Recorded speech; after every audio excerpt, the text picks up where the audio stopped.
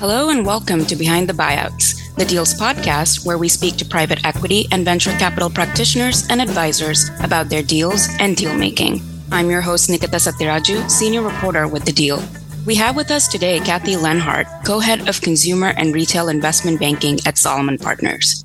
Cathy has advised prominent companies in the sector such as Kering, Athleta, Tommy Hilfiger, PVH, and Walmart over the years.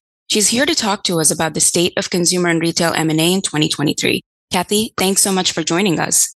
Nikita, thank you for having me. So I wanted to start with talking about your career and how you found your way to consumer and retail. Tell us a little bit about that.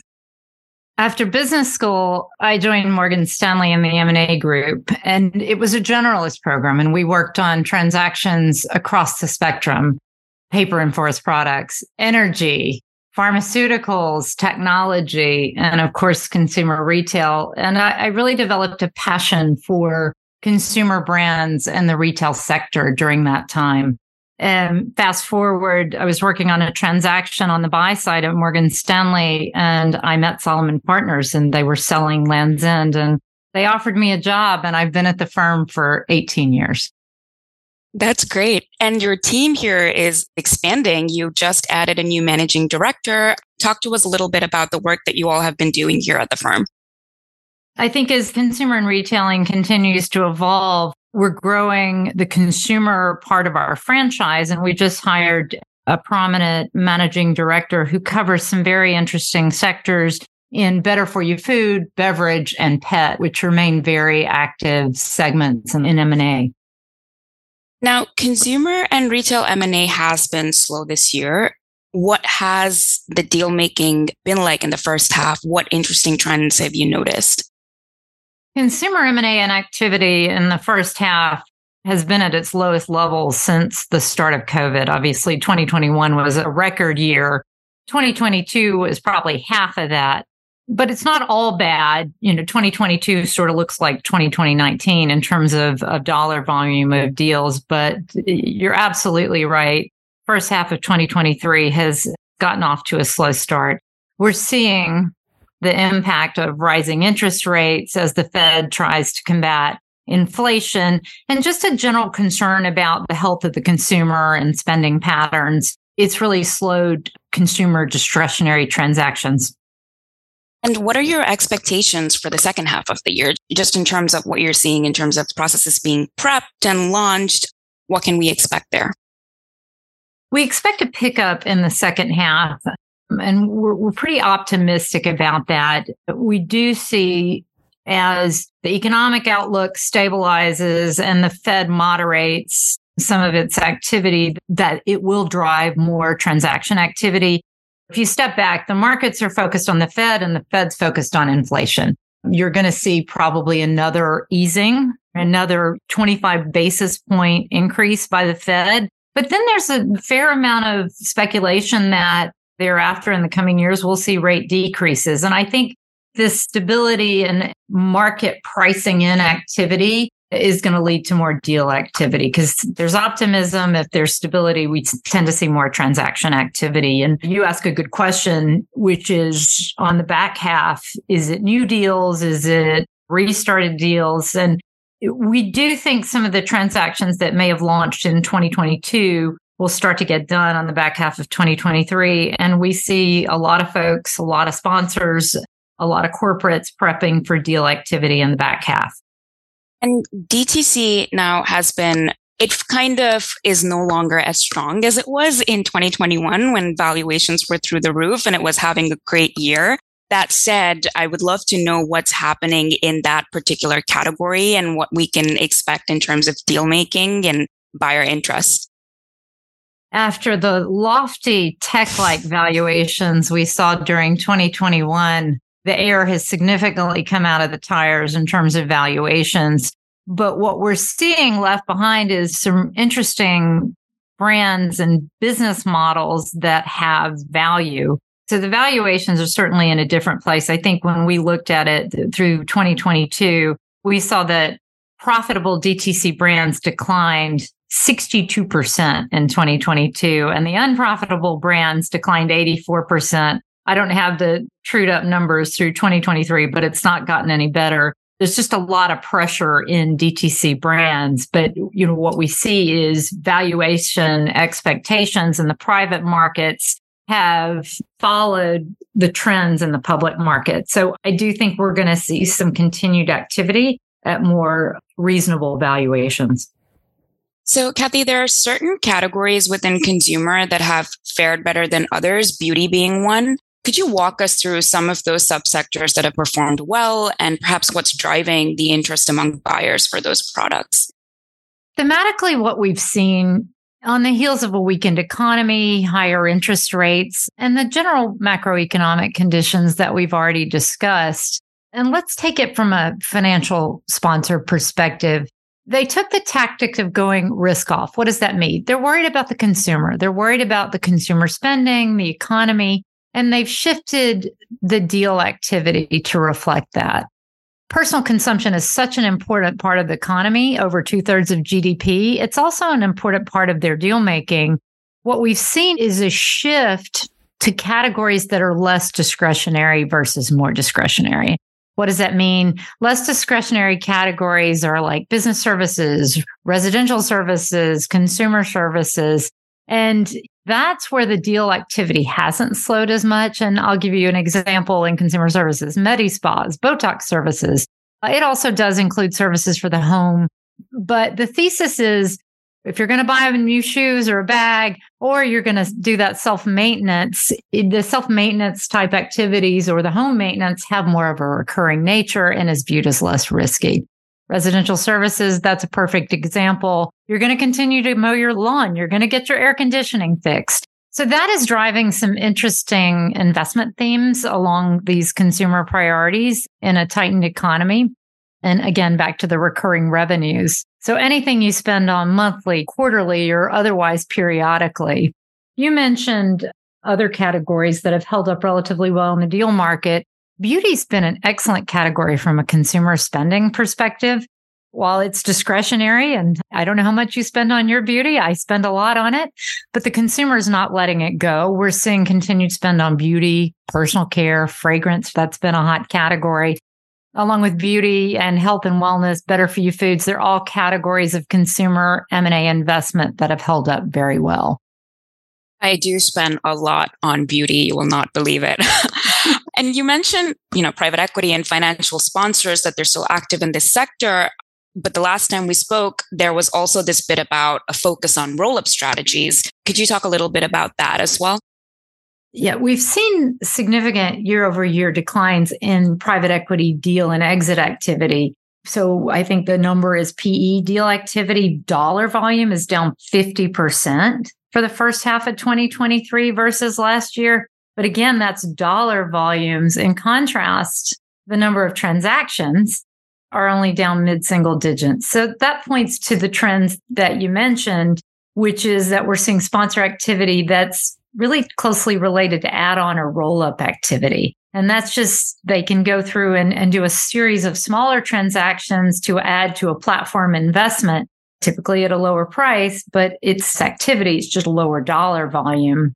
When we talk about synergistic bolt-on acquisitions, that also coincides with the theme of investing in less discretionary consumer and residential services, because typically multi-unit operators of these services are very, very fragmented, whether it's auto services, whether it's home services, whether it's personal care services. So that also translates into significant roll-up opportunities. I also want to talk about IPOs and take private activity. Things have obviously been quiet on that front, but we did see Kava go public recently. What can we expect there? Will we see more companies going public, or is it mainly going to be companies going private? Well, there have been signs of life in the IPO market, which we welcome. We think activity begets activity. It really does provide an opportunity for sponsors to free up capital, and that creates more activity. As we say, equity markets are strong. NASDAQ is up. You've seen this week, the Dow's up, the S&P's up. While we're seeing a lot of the gains coming from the big tech stocks, there's real momentum in the equity markets. And you talked about Kava. Yes, that was a bright spot in the equity markets. It's traded up And we like to see that. And we see a lot of other rumored high-profile IPOs, Birkenstock, Skims, Reformation. And we like seeing that because it signifies strength in consumer retail. So while we are excited at the prospect of the IPO market reopening, your point is well taken. There have been more companies taken private than have gone public in the first half of the year.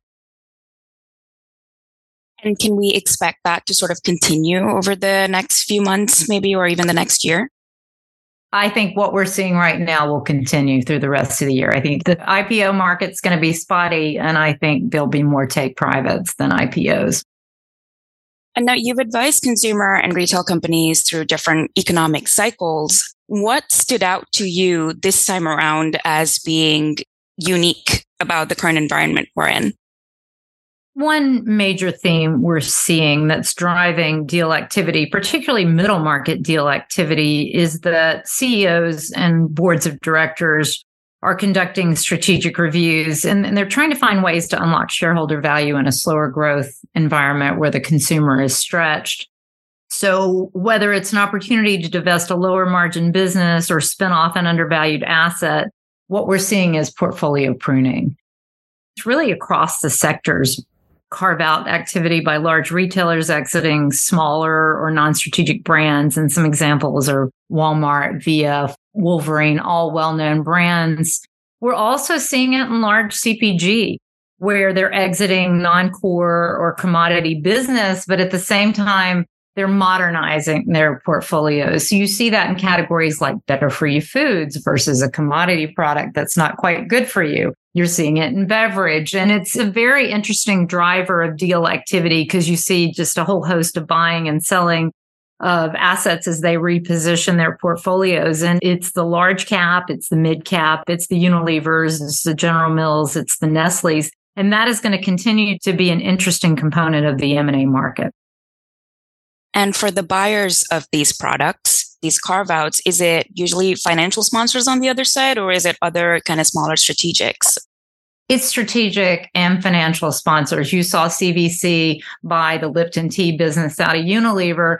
I think what's interesting when you divest a non-core asset that has a reason for being, that has a brand equity, that has a consumer following, but perhaps has not had the strategic focus and attention of its corporate parent, the next buyer tends to do much better with it. Its focus, its investment, its prioritization. So that drives a lot of this deal making. Absolutely. I also wanted to touch upon the regulatory landscape and how that might be affecting deal making. You mentioned certain really interesting points the last time we spoke, so I'd love to hear your thoughts on that as well.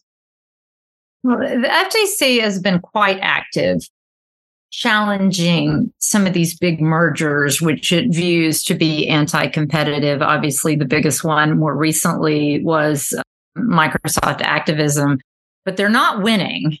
But they are drilling down on anti-competition. I think the most recent thing we saw was at the end of June. They proposed a whole series of changes to the HSR merger rules. And what it does is it just calls for a significant amount of incremental upfront information to allow them to truly assess the transaction. What does that mean? It means the amount of information gathering and the time to file is going to be significantly prolonged, and it's going to be more expensive. So at the end of the day, will that hinder deal making? Yes, it will be interesting to see this play out. So your job's about to get a little bit harder? I think deal making seems to be harder now than ever before. Every type of deal takes longer. What have I not asked you that you think would be interesting to note about the M&A market in general? I think we're at a unique point in history, gone through Fed stimulus for many, many years post the Great Recession. Now the Fed's activities are being reversed to cool inflation. So this historic aggressive tightening of monetary policy has had a major impact on the consumer retail sector. As that stabilizes, we do expect more deal activity because both buyers and sellers now know what to expect. In periods of uncertainty, that's when it's really hard to get deals done. When you have more certainty, more optimism about the future, that's what drives deal activity in our market. We know that consumer and retail have been very hard hit from a valuation perspective, but that creates opportunities. It creates opportunities for buyers and sellers to come together. So while we've lamented the deal activity in the past 18 months, we are optimistic about the future. That's great. I do want to ask you about one of the bits that you mentioned earlier about how, is it going to be new deals or processes that were kept on hold last year that are going to come back in the second half? Last time when we spoke, you had an interesting thought about how it's going to get pushed into 2024, like deals from 2023 get pushed into first half and deals from last year. Could you talk about that? You make it sound like a roller coaster, which I think it is. I think the back half of this year is interesting because what we're going to see is a pickup from deals that may have wanted to launch or did a soft launch in 2022, but market conditions deteriorated very rapidly. We're going to see some of those deals come to market in the back half of 2023. We are also seeing a number of sponsors prep and position for deals to launch in 2023. The interesting thing is they probably won't get done in 2023. They'll get done in 2024. So that's going to be tracking our deal volumes for 2024. When you talk to sponsors and you talk to folks who make all these deals happen, talked about signs of life in the IPO market, certainly a lot of activity teeing up because sponsors have to exit. And if the IPO market's going to be slow and they've held off exiting for a while, it's just going to propel activity going forward. It has to go somewhere ultimately. They're also sitting on so much dry powder on the buy side too. They have to kind of put it to work at some point, right? Well, you talked about dry powder. I think we calculate there's $1.5 trillion of dry powder within private equity. And, the small add-ons and the tuck-ins that we discussed previously don't really move the needle enough. So to your point, they have to return to larger scale deal activity. So tell me about the state of credit and private debt. What has lender interest been like in the consumer and retail market? Well, we've had a massive growth in the direct lending or the private debt markets, which really supports a lot of this middle market M&A activity.